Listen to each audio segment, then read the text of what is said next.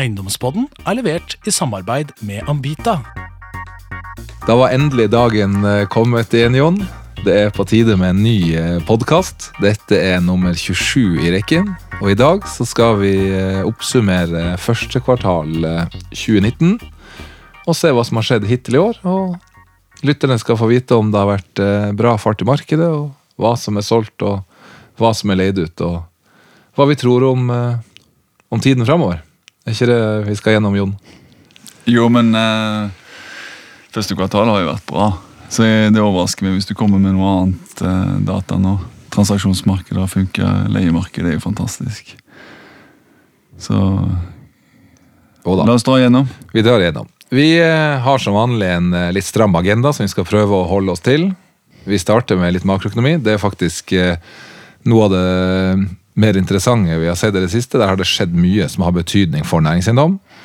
Skal vi gå litt gjennom de ulike segment. Vi kommer inn på leiemarkedet. Det der verdiene skapes om dagen. Tar kort om transaksjonsmarkedet og noen dealer som har gått, og så ser vi litt på finansiering til slutt. Så la oss begynne med makroen. Vi bruker jo veldig ut noen makroparametere som vi mener har stor betydning for næringseiendom, og da jo rentene fornuftig å starte med. Nå har jo sentralbanken hatt 2 rentemøter siste halvår, hvor de har satt opp styringsrenta. Først til 0,75 I september, og så til 1 nå I mars. Og det interessante ved siste rentemøte var jo at de, ikke nok med at de senket rentebanen ved begge møtene, men også ved siste rentemøte så sier de at nå skal renta opp raskere. Årsaken jo at norsk økonomi går veldig sterkt om dagen, bedre enn det Norges Bank har lagt til grunn, så da må renta opp raskt. Og I tillegg så senker man rentebanen og sier at toppen nå skal være 1,75 og ikke 2, og det fordi at USA og Europa ikke går så sterkt. Begge har kommunisert at det blir ingen renteøkninger I 2019, og I USA så det faktisk prisene sannsynlighet på 78% på at renta skal ned mot slutten av året. Så for næringseiendom så dette utelukkende positivt. Yieldpresset fra rentene egentlig helt fraværende. Det gode nyheter. Og så har vi KPI. Den har jo vært høy, og så har den vært lav, og så har den vært høy igjen. Vi ser jo nå at KPIen på 3. Vi har en kjerneinflasjon på 2,6. Det som interessant jo at kjerne har gått sterkere enn totalkopi de siste par månedene, og det jo nettopp den kjerneinflasjonen som avgjørende for rentesentiga til sentralbanken. Så det enkle her jo å si at det jo kjerneinflasjonen som kan påvirke yieldene gjennom renteoppgangen og nedgangen, og så det KPI som du justerer leiekontraktene med. Så det å ha et bevisst forhold til begge disse måleparametrene viktig for å forstå effekten på næringseiendom direkte.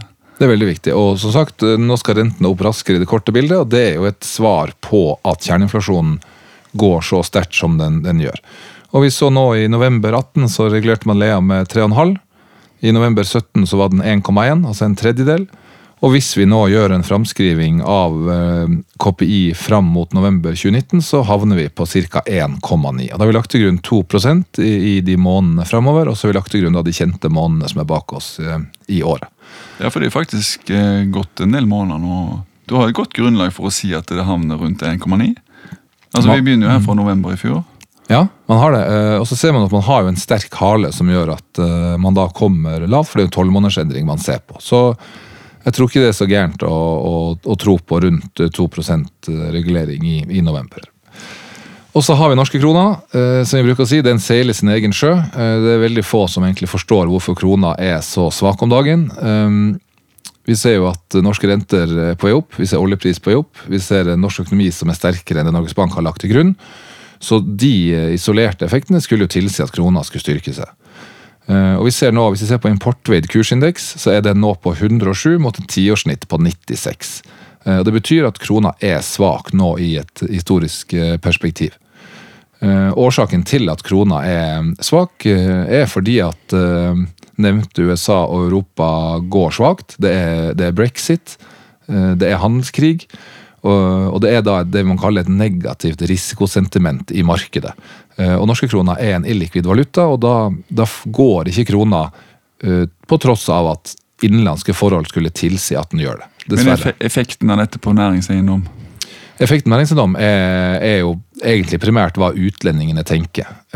Man kan ligge uhedget, da vil man få med et valutabett på toppen fordi at krona er historisk svak. Men de som velger å hedge seg, de vil jo da få en høy hedgingkost, fordi krona har også vært svært volatil. Og for et halvt år siden så snakket man om 50 punkter i hedgingkost i snitt, nå snakker man om 70-80 punkter. Og da ser man jo eksempelvis sånn som Bane Nor, hovedkontoret som går på en yield på 3,9, der er det ingen utlendinger inne og byr, og det er fordi at de må da trekke ut 70-80 punkter av den yielden, og da blir det alt for dyrt å kjøpe core-eiendom i Norge. Dessverre. Hvis ikke du tar valutabett. Men det viser historien. Selv om krona er historisk svak i et lengre perspektiv, så er det ikke sånn at utlendingene tar det valutabettet. De ønsker et eiendomsbett, de ønsker ikke valutabett. Helt riktig. Selv om du hadde argumentert for at her bør du gå inn og kjøpe uhedget. Ja, sånn som det ser ut nå, så burde man ligge åpen mot noen, men som sier, da gjør man jo egentlig en annen type investering, for da har du risiko mot noe annet enn det er ikke mandatet ditt. Nei. Og så har vi arbeidsledigheten, den fortsetter å falle. Vi ser også økt sysselsetting, og det er jo isolert sett veldig positivt for næringseiendom. Det øker etterspørselen etter kontorarealer. Interessant å se på tallene for Oslo. Det har vært relativt upåvirket av oljeprisen både når den falt og når den steg. Så ser vi mot Rogaland at der er det en veldig sterk korrelasjon i forhold til oljepris og ledighet. Men Rogaland er jo fantastisk. Det har jo utviklet seg nå med, det har jo lavest ledighet i Norge, det ifølge Nav-tallene. Ja, de er nå under Oslo, så det er faktisk 2,5% ledighet. De tallene lyger litt fordi antall sysselsatte har falt, fordi en del fremmedarbeidere har reist hjem, men nå kommer jo de tilbake igjen. Så det er jo svært positivt for næringseiendom i den regionen. Så, det var en god timing av Newsec å etablere seg med meglerkontor. Det var en ekstremt god timing å tilknytte seg de beste meglerne i byen der med Newsec-hatten på. Så vi har jo stor tro på den regionen fremover nå. Ja, og vi satte jo en transaksjon nå i regionen veldig nylig. Hovedkontoret til Slumberger. Kommer vi tilbake til det når vi drar noen dealer, kanskje? Ja, vi gjør det. Vi kan ta litt overordnet om de ulike segmentene. Vi begynner med kontor. Der har vi fortsatt en prime yield på 3,75. Vi snakket tidligere om at den yielden skulle begynne å presses opp kanskje i løpet av slutten av 19, men med det rentepresset som nå er fraværende, så tror vel vi at den prime yielden skal stå godt inn i 2020. Ja, alle investorene vil ha kontor. Det er kontor og logistikk, det er det en vil ha. Og det vil en ha mye av. Og vi har jo sett transaksjoner her i det segmentet, der du kan begynne å lure på om prime yielden er 3,75. Altså vi så en transaksjon her på Fridtjof Nansens plass her nå. Bygg som må totalrenoveres på korte kontrakter. Greit, men når vi har dissekert transaksjonen, så er det jo mye som taler for at her er prime yield faktisk under press. Altså. En deal til nesten 200 millioner som du må totalrenovere. Det er nok et langsiktig eierskap som ligger bak å gjøre den investeringen, fordi her kunne du med forsiktig kalkyler og en optimistisk markedsleie så når du ut på 4% med løpende avkastning, og da er det ikke mye igjen for å gjøre den jobben. Nei, det er som du sier, den gikk på 195 og gilder 280 i dag, og dytter rundt 15 000 meteren og får 3 markedsleie, da er du rundt 4, og da har den gått skarpt. Ja, og vi har jo visst kjennskap til den. Vi har befart den herfra på kveldstid, Eivind. Ja, det er en del av kundene våre som har vært der også. Jeg kjenner de husker det, men det er der Heidis holder til. Så vi skal dit etter neste oktoberfest også. Vi følger jo ledigheten i Stor-Oslo hva angår areal. Vi har nå en arealledighet på 5,8%. Prognosene våre tilsier at den skal falle ytterligere ned mot 5,6 før den begynner å tikke opp igjen i 2021. Så rundt 6% er der den kommer til å ligge i en 2-3 års periode. Og det mener vi er egentlig et veldig lavt nivå. For da er det noen bydeler som har langt lavere ledighet, og noen som er litt høyere og historisk har hatt det. Leieprisene var vi jo litt inne på innledningsvis. De har jo gått godt.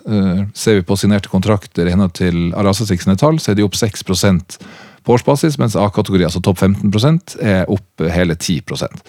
Og vi hadde morgenmøte senest i dag, og utleavdelingen vår og Gudmund Harlem, som er sjef for den avdelingen, Han nevner at leieprisene de bare tikker oppover, nesten altså daglig og ukentlig. Det en enorm etterspørsel der ute etter god areal, og betalingsvilligheten ekstrem høy.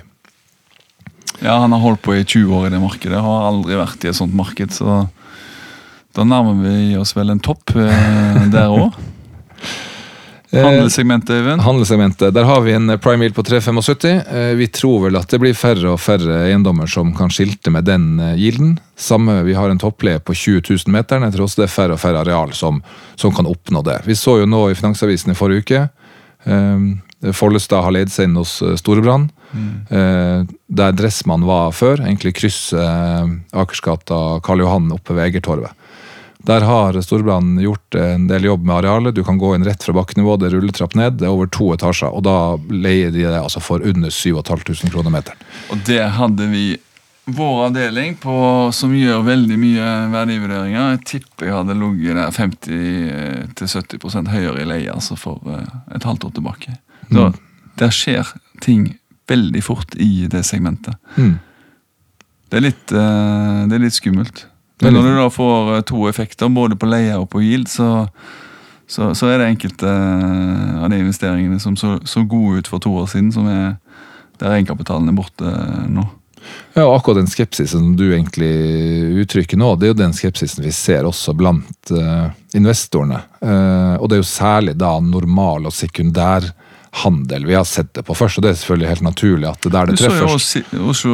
City Syd var jo markedet med en annen megler på veien av Storebrand, og Storebrand ønsker jo å selge det, men de fikk jo ikke prisen, og det typiske sånn senter som hadde vært priset til rundt 5,5 vil jeg si yield. Jeg har ikke noe innsikt i den dealen, men det et klart signal på at når den ikke går, så den hadde gått for et par år siden.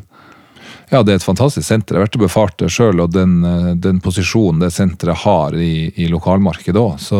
Det mange Dressmann-forretninger. Det mye varner der, men det det trønderne vil ha. Så det flyr der oppe. Jeg spurte jo faktisk eiendomssjefen om de skulle ha i noen nisjebutikker, men han mente at nisje var ikke så veldig etterspurt blant de som var på det senteret, så da ble det ikke noe penger av det. Høres ut som en plass jeg fra det.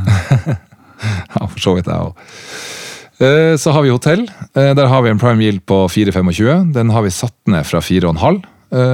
Årsaken blant annet Scandic Ørn i Bergen, som ryktes å ha gått på cirka 4,5 yield. Og det har vært lite hotelltransaksjoner som har vært clean, der man har kunnet regne på en ren yield, uten at det har vært noe butikk eller annet i første etasjen. Men vi helt sikre på at et bra hotell i Oslo ville gått på 4,25 og også skarpere hvis det kom i markedet. Hotellmarkedet vi jo veldig skeptiske til på kort sikt i Oslo.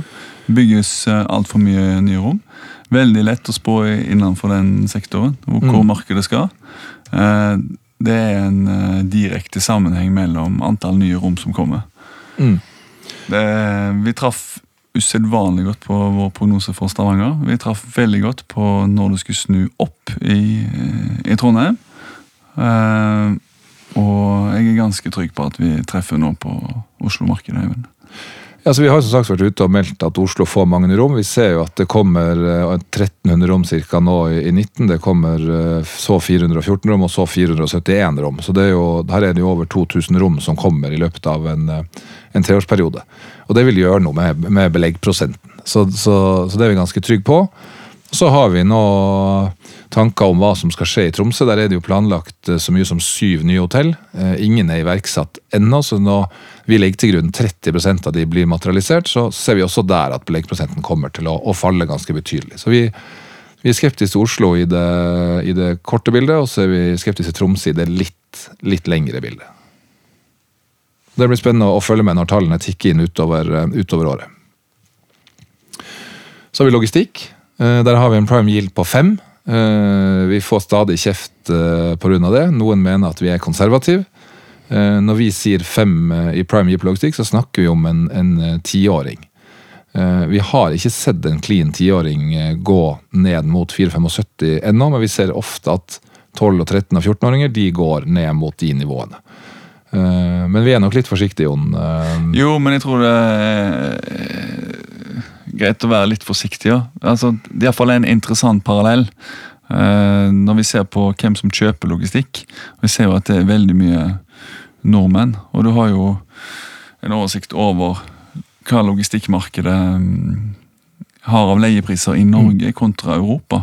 Og hvis du tar den analysen, er den bare helt overordnet når vi nå er inne på logistikk. Du ser at du kan vel fort leie gode punkter med logistikk i Europa ned på altså i underkant av 600 kronometeren.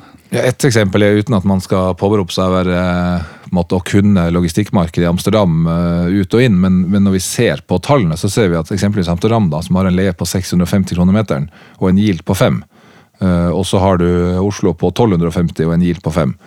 Og det bildet er egentlig ganske gjengs over hele Europa, at Norge har blant de skarpeste yieldene, og har leienivåer som er fort opp mot det dobbelt av det vi ser i resten av Europa. Og det er jo et av argumentene til utlendingene, at de på en måte er skeptiske til distribusjonskraften ved å ligge i nord i forhold til å ligge i sentralt Europa, og ikke minst oppsiden på leia. At de frykter at mye av leia allerede er tatt ut, og at den eventuelt heller skal ned. Altså. Det ser du jo på de investorene nå som tradisjonelt har vært aktive i Norge, som har gått til Sverige, og som også har gått til Danmark. I Danmark så er jo leiene latterlig lave. Og det er jo, investorene ser jo en helt annen risiko da. Og så er det selvfølgelig lavere byggekost i en del av de landene her. Bare drar man til Sverige, så er det lavere byggekost der på logistikken i Norge, og i tillegg så er det jo billigere tomter. Noen land opererer jo sågar med at man får tomtene for å skape forretning, så det er klart det kan være noe mer sofistikert enn å bare se på yielden og leia, men det gir et veldig godt bilde. Vi kan gå videre og se på bolig til slutt. Boligprisene de tikker jo sakte, men sikkert oppover. Ser vi på Norge først, så er de opp 0,5% i februar, mens boligprisene i Oslo opp 1,1%. År over år så er det opp 3% i Norge og 5,1% i Oslo. Vi har ikke et sånn veldig syn på hvor boligprisene skal. Det vi registrerer er at det fortsatt tikker oppover. Vi ser at Siv Jensen har en boliglånsforskrift som hun fortsatt har i baklomma og kan lempe på. Det går jo på dette med i hvilken grad bankene i Oslo kan låne ut til mer enn 5 ganger inntekt, og i tillegg EK-krav på sekundærbolig. Så der har hun på en måte et lite trumfkort hvis det begynner å butte. Det som er litt skummelt er det som skjer til sommeren med det nye gjeldsregisteret som kommer. For det er en kjent sak at veldig mange har kjøpt bolig i Norge, der de har egentlig, den EK-en de har stilt er basert på kredittkort eller forbrukslån. Og tidligere så ble den kjent på selvangivelsen så mye som 1,5 år senere. Men nå får man det 1-til-1 i gjeldsregisteret. Og det tror jeg faktisk kommer til å ha en negativ effekt. Jeg er helt enig med deg, men jeg så en statistikk på boligpriser i forskjellige markeder. Så ser du, dette var for februar, publisert i Finansavisen. Oslo, snittpris per kvadratmeter, nesten 71 000. Og så går du ned, og så ser du på Bergen, 42. Men det som er interessant, ser du på Stavanger og omegn. En mulig omegn er der jeg er fra, men 35 000 per meter. Altså du er på ganske nøyaktig halvparten hvis du sammenligner mot Oslo i Stavanger-regionen. Og hvis du sammenligner Stavanger-regionen med snitt av Norge, så er du på 41 500 snitt Norge. 35 i Stavanger-regionen.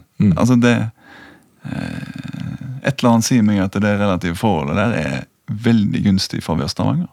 Det tror jeg. Kommentar til det? Jo, jeg er helt enig i det, og det er også noe vi kunne på en måte sett litt på i et historisk perspektiv og sett hva differansen har vært, men det er jo ingen tvil om at Oslo-markedet har gått ekstremt sterkt, og hvis man sitter og regner på hva en leilighet koster i byen, og hva en nyutdannet får i årslønn, og at den skal da få lån på 5 ganger den inntekten, til en kanskje litt hjelp av mor og far, så er du ikke over 3 millioner kroner. Se din hjemby da, Tromsø. Hvorfor skal Tromsø ha 46 000 per meter, og Stavanger med omegn ha 35? 11 000 i forskjell? I en oljehovedstad?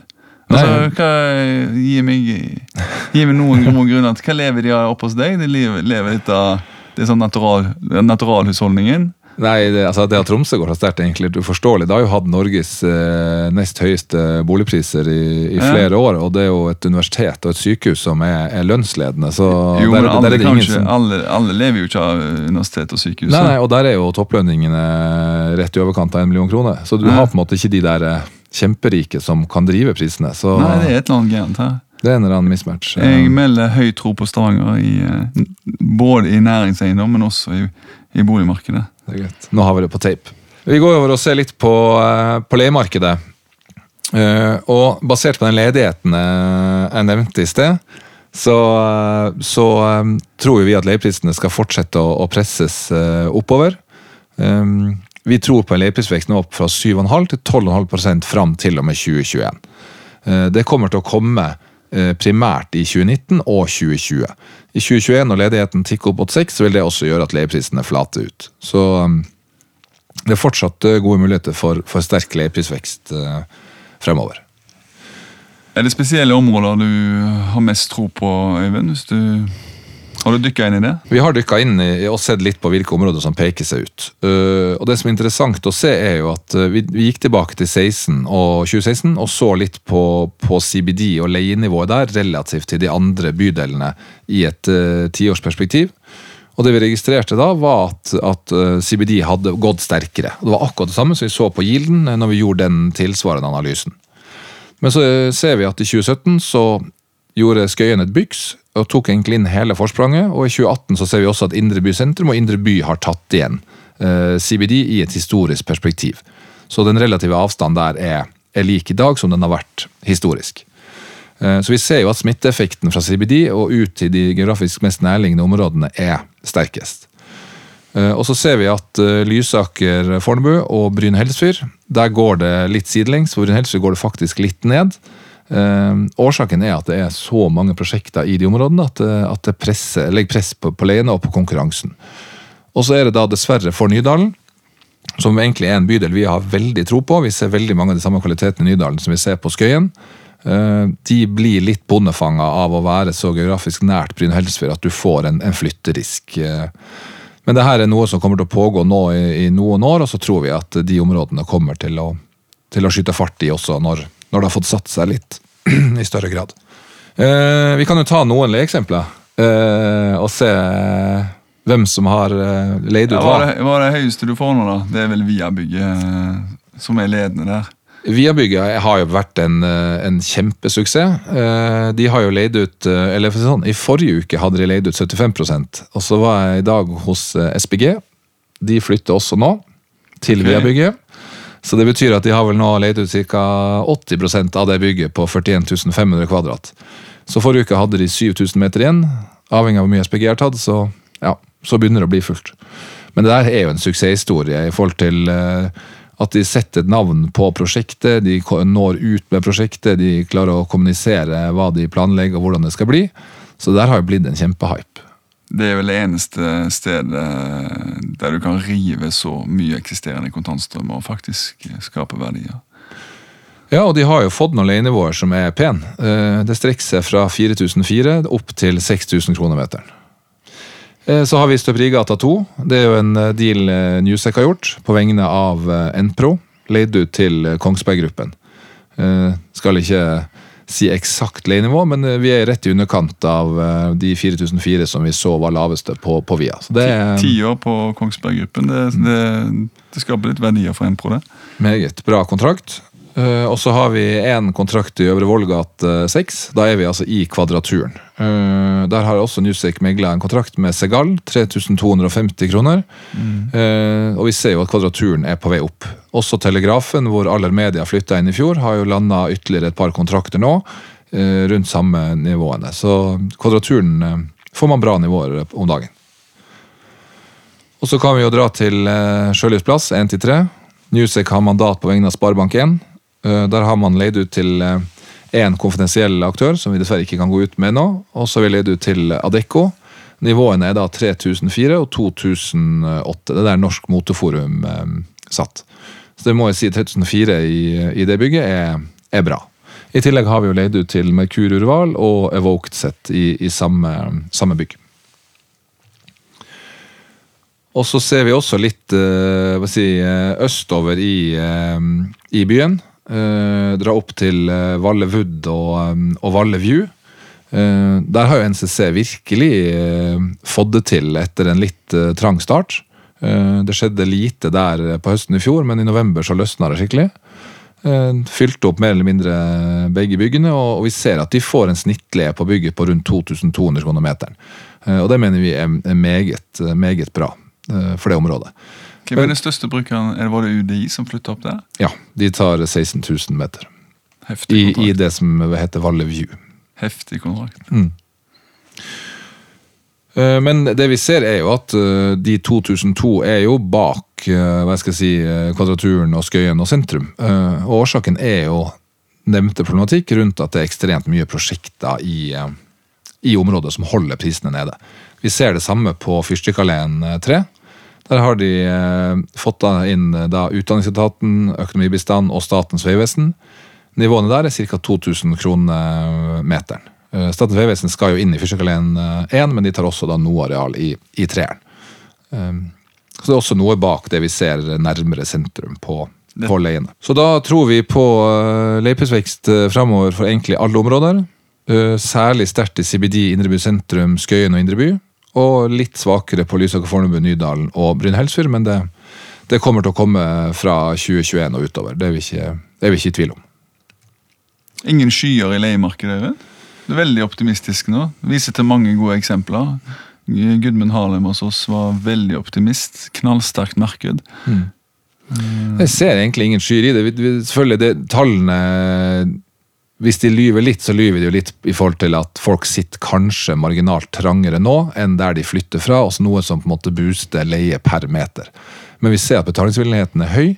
Folk vil ha det flott og fint, se på Viabygget, ta heisen rett ned i treningsanlegg. Bare det å få utlevert et håndkle der har vært et argument, så folk har jo blitt godt vant. Det jåleriet som vi har snakket om før. Nei, og det samme jo som vi ser med Fornebuporten og Hot Nordic, som de inngikk samarbeid med, og skal gjøre kontorene mer i gåsøyne lik hotell og de tjenestene du får der. Så folk har det travelt, folk har dårlig tid, folk har lyst til å ha tilrettelagt en arbeidshverdag med sykkelverksted, treningsanlegg, konsiertjenester. Et lite marked i markedet som vi glemmer nå, altså coworking.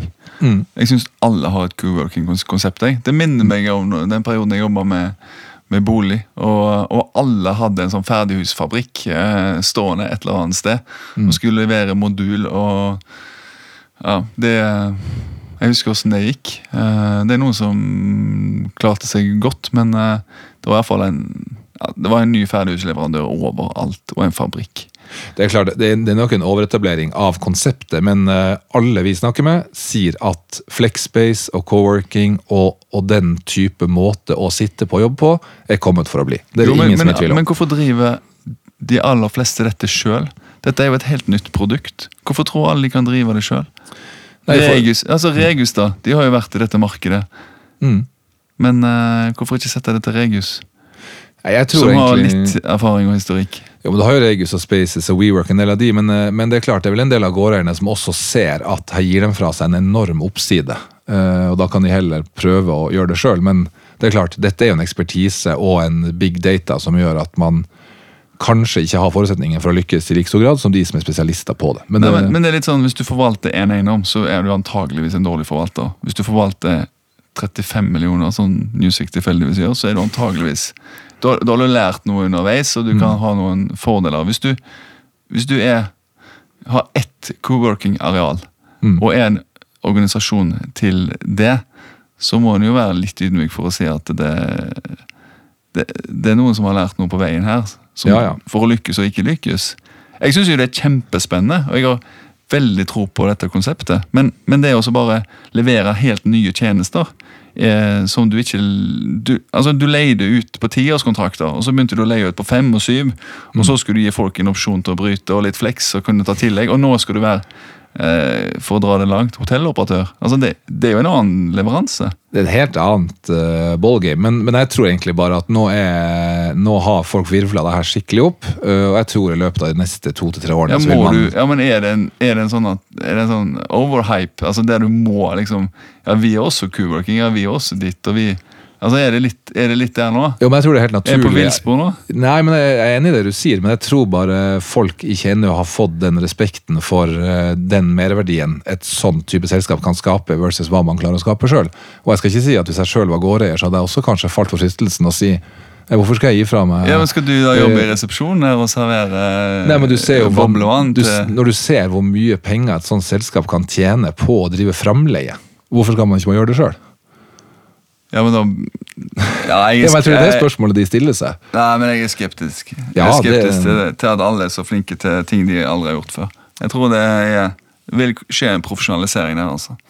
Det tror jeg også, men kanskje folk litt naive der, I forhold til hva det egentlig handler om å drive med coworking spaces, men folk må jo få lov å... Ja, men da har vi sagt det, så får vi noen uvenner på veien, men det tåler vi. Det gjør vi.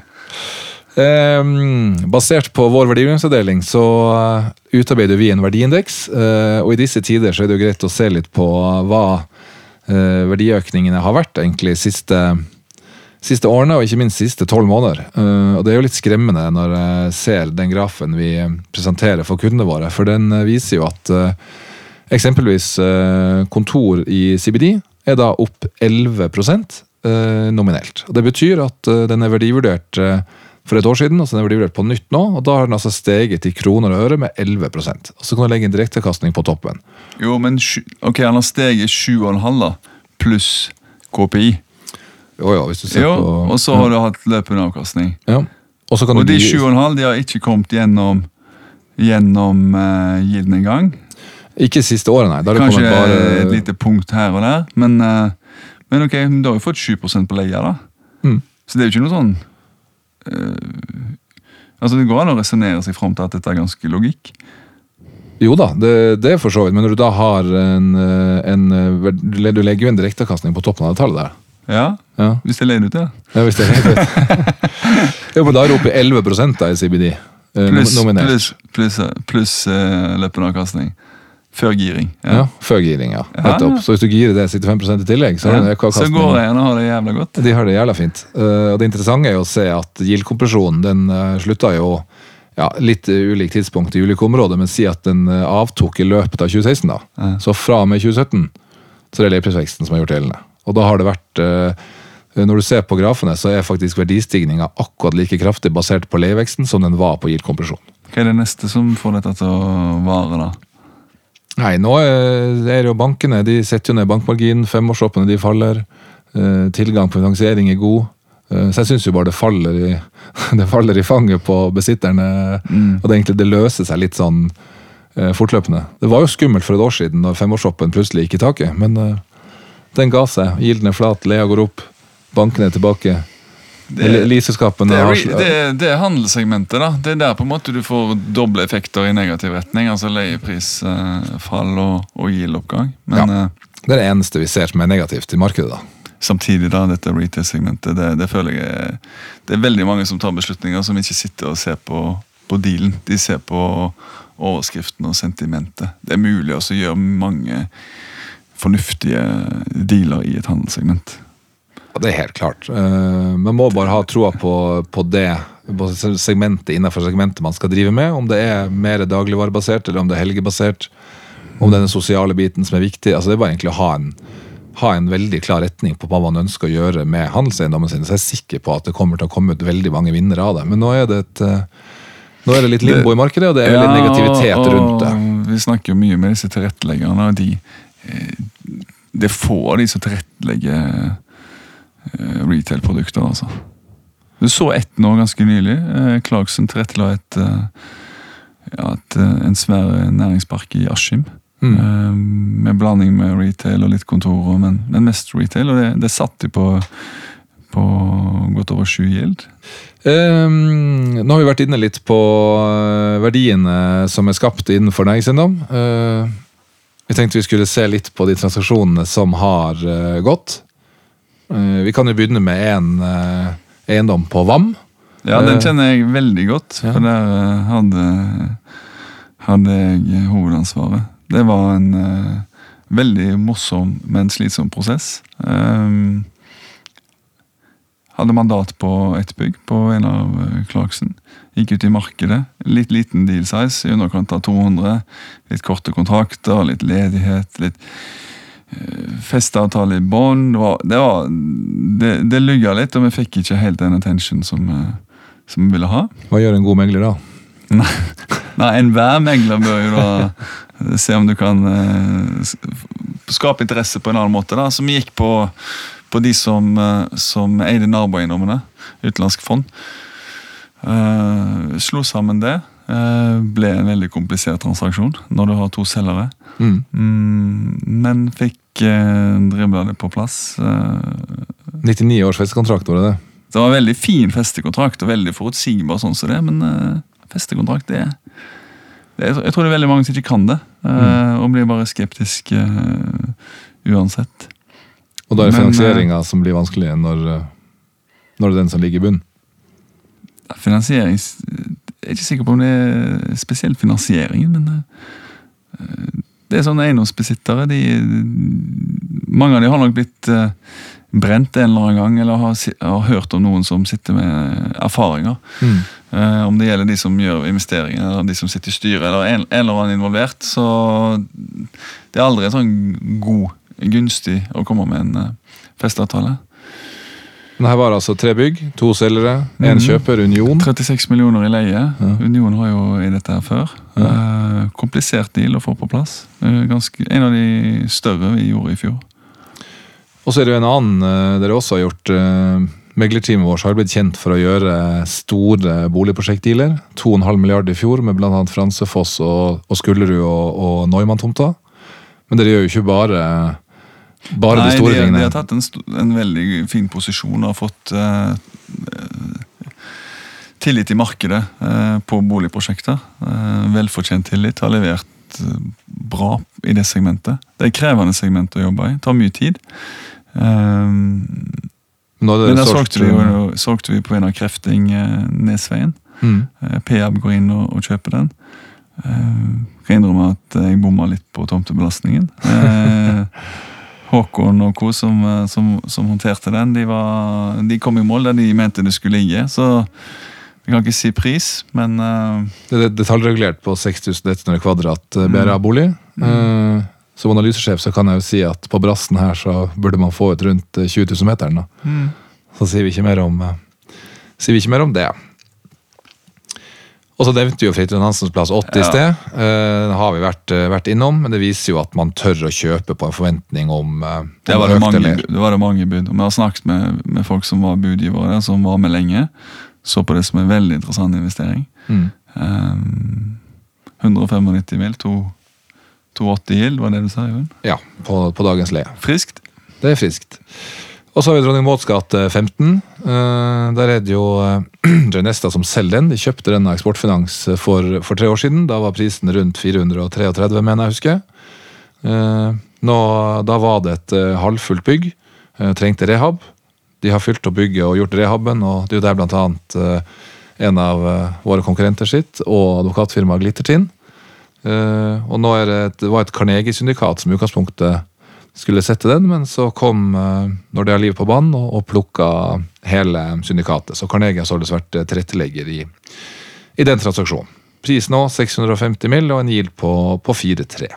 Der skal jeg legge til at det er jo ikke hele eiendommen, det er jo en seksjon. Eller det er mulig det er flere seksjoner, men i hvert fall ikke hele.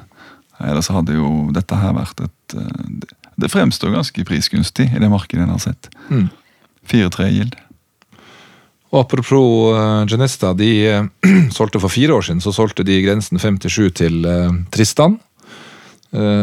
Tristan har eide siden, de har reforhandlet 4 av kontraktene og fått på plass en ny. Her sitter blant Finn på noe kontor og G-Max og Lindex på handel. Et relativt dypt bygg for de som har vært på G-Maxen og tatt trappa ned og gått langt inn i lokalet. Prisen her 900 og yield 4,7, 7,5 år igjen på Lea. Så, ja. en grei deal. Svær deal. Svær deal. Sånt hun går. Og så har vi hovedkontoret til Bane Nor. Den er jo kjent for veldig mange av dere, men det interessante her er jo det vi innleder med å si, at utlendingene ikke byr på core-eiendom. De bøy ikke i det hele tatt på denne. Yield 3,9. Det blir for dyrt med den fundingkosten. Leaselskapene var med å by. De var jo mer opptatt av å låne ut penger til eiendom etter 2016, men har nå tolket regelverket sammen med Finanstilsynet dit hen at kanskje det å kjøpe egen eiendom er faktisk gunstigst allikevel. På finansiering her så er det interessant å se at det er en tysk bank som er inne på en 5-årsavtale med fastrente på 3,2, så det er jo billig finansiering på den dealen. Og det er Market som et syndikat som tok den og fått blant annet Reitan med seg på halvparten av bygget. Så all honnør til det. Og til slutt så tenkte jeg vi skulle ta 2 ord om Slåmberget. Vi var jo inne på den litt tidligere. I Risavika, en av de 2 viktigste havnene i området sammen med Dusavika. Du har Risavika og Dusavika, det er jo der den oljerelaterte eiendomsvirksomheten ligger. Det er jo det som er tyngdepunktet i regionen. Og her har de vært i 20 år? Her har de vært i 20 år, og vi hadde gleden av å på vegne av Statsporten å være megler. Gikk ut med dette prosjektet. Oljeprisen stupte vel akkurat i det vi gikk ut. Det var en ganske lang prosess. Her sitter altså Slumberger i en 12-åring. Veldig gunstig leienivå, 1150 per meter. Det er et Njord-syndikat som tilrettelegger det med en lead-investor. 230 millioner. Yield på 5,7. Yield på 5,7. Og vi har jo, som du også sa, Jon Innledningsvis, vi har jo knyttet til oss 2 av de beste meglerne i byen. De har fått Newsec-hatten på. Vi har jo veldig troa på denne regionen etter de tøffe årene det har vært igjennom. Du nevnte boligprisene, vi snakker om kontor og yieldene der, vi ser på hotell. Så det er egentlig veldig mange av de ulike segmentene som bør ha fremtiden foran seg og få en hyggelig reise de kommende årene. Ja, hvis en velger riktig prosjekter her, så tror jeg kan gjøre mye penger. Det er jo litt annet landskap. Det ser du jo fort når du flyr innover der. Du kan jo bygge overalt, så det er jo kanskje litt av utfordringen. Du får det som skapte det markedet på Forus, som med alle vekk gikk i veggen, når oljekontorene bygde flotte kontorer til seg selv på et jorde. Så regionen er vel kanskje mye mer spredt. Det har ikke klart å samle seg om ett område. Det er enkelte områder som stikker seg ut, sentrum spesielt, Hinna Park spesielt, og så har du disse strategiske havnene som er helt essensielle, og det må man ha med seg for å forstå næringslivet her, ellers er det jo eiendomsmassen all over. Altså, i Sandnes så har du jo et tyngdepunkt selvfølgelig, men ellers er det jo veldig mye mark og jorder og bønder og en del gærne boligutviklere som liker å bygge før de har solgt i Almas, men et veldig interessant marked. Men igjen, du må være lokal eller ha en lokal mann her for å lykkes. Det er ingen tvil om. Litt overordnet, så tror jeg på vi har sett en veldig god start på kvartalet. Vi har talt opp ca. 16 milliarder hittil, egentlig helt i tråd med vår prognose for første kvartal. Og vi tror på 85 milliarder for året. Årsaken til 85 er egentlig at vi ser at alt ligger til rette for et vanvittig godt år. Vi talte opp 87 milliarder i fjor, da startet Q1 veldig tungt med stigende renter og leaselskaper som sluttet å låne ut penger. Vi ser ingen sånne hiccups nå, så 85 milliarder tror jeg skal et fornuftig anslag på volumet. Og da ser vi at vi egentlig har hatt fantastisk år, egentlig fra og med 2014 og til og med 2019. Det som er interessant å merke seg basert på transaksjonsvolumene tilbake i tid, er jo at logistikk i 2018 for første gang passerte handel som nest største segment. Kontor har jo alltid vært størst og er fortsatt størst, men nå utgjorde altså logistikk 21% i fjor mot 17% på handel, og det har vi ikke sett før. Nei, du ser tilbake i 2015, og logistikk knapt var synlig her på stolpene. Så det er en helt annen appetitt i det segmentet. Men det er vel nordmennene som har kjøpt av hverandre. Ja, vi har jo i kraft av å være en internasjonal og nordisk aktør, så har vi jo sett litt på kapitalflyten for å egentlig avsløre hvor er det pengene havner. Og vi har da særlig sett på internasjonal kapital, altså de som er ikke nordisk. Og vi ser jo da at Finland er det desidert største markedet, 130 milliard siste 5 år, mot 53 milliard i Norge. Så det er sikkert mange årsaker til at Norge er minst i Norden og Finland er størst, men vi har blant annet analysert yield-gapet i de ulike nordiske landene, og da har vi definert yield-gapet som hva du får låne til i bank, og hva prime yield er i det landet. Så er det selvfølgelig sånn at kjøper man prime yield eiendom, så kanskje man funnet seg en annen plass enn i bank, men det gir uansett et relativt bilde. Og da ser vi at i Norge er yield-gapet negativt, mens i Finland så er det ekstremt positivt yield-gap. Og i tillegg så har finnene euro, og nordmenn har NOK, så da får du en hedging-kost på toppen. Så jo, men jeg tror finnene har diskutert dette her på nordisk nivå i ledergruppen, og at de har alltid hatt mye ekstern kapital i Finland. Sånn som i Norge, det har jo blitt rike av å fordele kapitalen ut, og det vi har hentet opp fra naturressurser. Mens finnene alltid har vært flinke til å tiltrekke seg ekstern kapital, og det så vi. De var også den første aktøren av oss som brukte BNP-samarbeidet. De ligger veldig langt fremme i å tiltrekke seg kapital utenfra, i motsetning til både Sverige og Danmark og Norge. Men at det var så skjevt, det var jo litt overraskende. Ja, jeg er helt enig med deg. Og når vi ser på hva de internasjonale aktørene og de nordiske kjøper i Norge, så ser vi jo at både nordiske kjøpere og internasjonale kjøpere, de kjøper kontor i Oslo.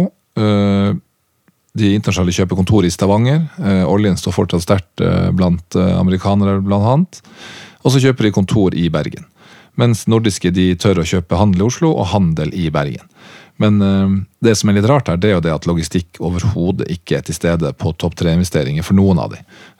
Så den yield-kompresjonen vi har sett, og den veksten vi ser nå, den er jo utelukkende på en måte skapt og kommer da norske investorer til gode, og noen få nordiske.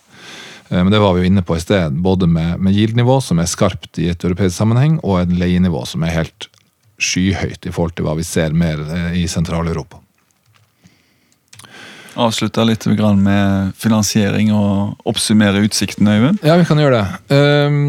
Vi ser nå at innlånskostnad for bank er 2,47. Det som er positivt er å se at den har falt siste halvår.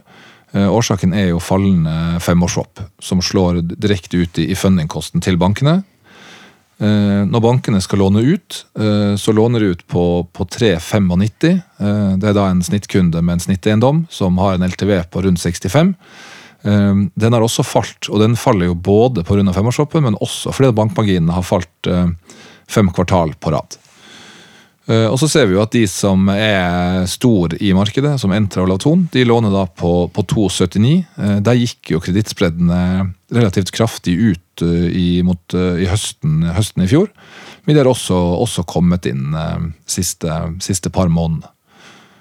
Så det er klart, den yield-gapet de får i forhold til prime-eiendom er jo særdeles hyggelig. Skal man ha et positivt yield-gap og gå i bank, så må du jo opp på 4,5 og opp mot 5 for å få de samme yield-gapene som de får når de kjøper på 3,75. Og så gjør vi en øvelse der vi ser på 5-årsswappen forward, henter ned den fra Bloomberg og ser et 1-til-1-forhold mellom 5-årsswappen og yield. Vi gjorde den øvelsen for et halvt år siden.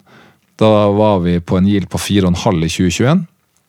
Når vi gjør den nå, basert på at 5-årsswappene har falt så kraftig, så er vi ned 33 punkter og er da på 4,17. Så den isolerte effekten av 5-årsswappen, at den har falt, er altså på 33 punkter. Og dette betyr for eiendomsbesittere? Ja, når du i tillegg tar inn at det er en aggregert underleie i markedet og en tro på leieprisvekst der ute. Vi har jo dratt eksempler før at kjøper du en eiendom på 4,5 yield og tro på 11% leievekst, så kan du kjøpe på 4 og så løfte leia 11%. Så er du på 3,9 i 2021. og vi på 3,75 I dag, så si at yielden et sted mellom 3,75 og 4 da, I løpet av en 2 til 3 årsperiode. Så relativt flatt på yielden, og forventning om bra vekst på leia. Gode nyheter, dette. Det er gode nyheter.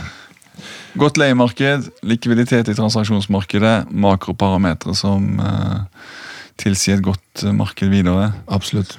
Veldig få skyer. Vi møtes vel rett etter sommeren, så får vi se hvordan det har gått. Men før det så det vel gjest, og for de som ikke kan vente på oss, de kan vel følge oss på andre medier, Øyvind? Ja da, vi har jo vår karttjeneste som vi veldig stolte av, Newsec Maps. Oppfordrer alle til å gå på newsecmaps.com, registrere en bruker. Der vil dere se alle transaksjonene vi snakker om. Vi talte jo opp 295 transaksjoner på 87 milliarder I fjor. De ligger I kartet. Leiekontrakter. Vi har inngått sammen med arealstatistikk. De som kunde der får opp den dataen. Vi har all matrikkeldata, grunnbøker. Og I tillegg så kan man jo se alt dette opp mot egen portefølje. Så det et ekstremt nyttig porteføljeovervåkningsverktøy. I tillegg så har vi en digital markedsbrev, newsecinsight.no. Kan man gå inn og holde seg oppdatert kvartalsvis hva som skjer. Eiendomspodden ikke minst. Kan man gå inn og følge med på... Eiendomspodden bare å ha med seg I lomma her. Så... Ja. Som jeg sa, det var en kunde som hadde forledet familien til å tro at Eiendomspodden var en radiokanal, så når han kjører på hytta, så sovner familien, og han kan sitte I ro og fred og høre på podden hele veien til hytta. Og så har vi laget en app, newsecapp.com, hvor vi har samlet alle verktøyene, og man kan ha det med seg hvor man enn går. Så vil dere holde opp på markedet, så har Newsec I hvert fall utviklet nok plattformer til at det kan fungere både I sofaen og I bilen og på kontoret. Bra, med det skal vi komme oss tilbake I inntektsgivende arbeid. Vi får gjøre det. Takk for praten, Jon. Ja. Det ser jo bra ut hittil, så får vi håpe at markedet holder farta mot sommeren og utover høsten. Ja. Vi gjør det. Fint. Takk for at dere hørte på. På gjenhør. Hei!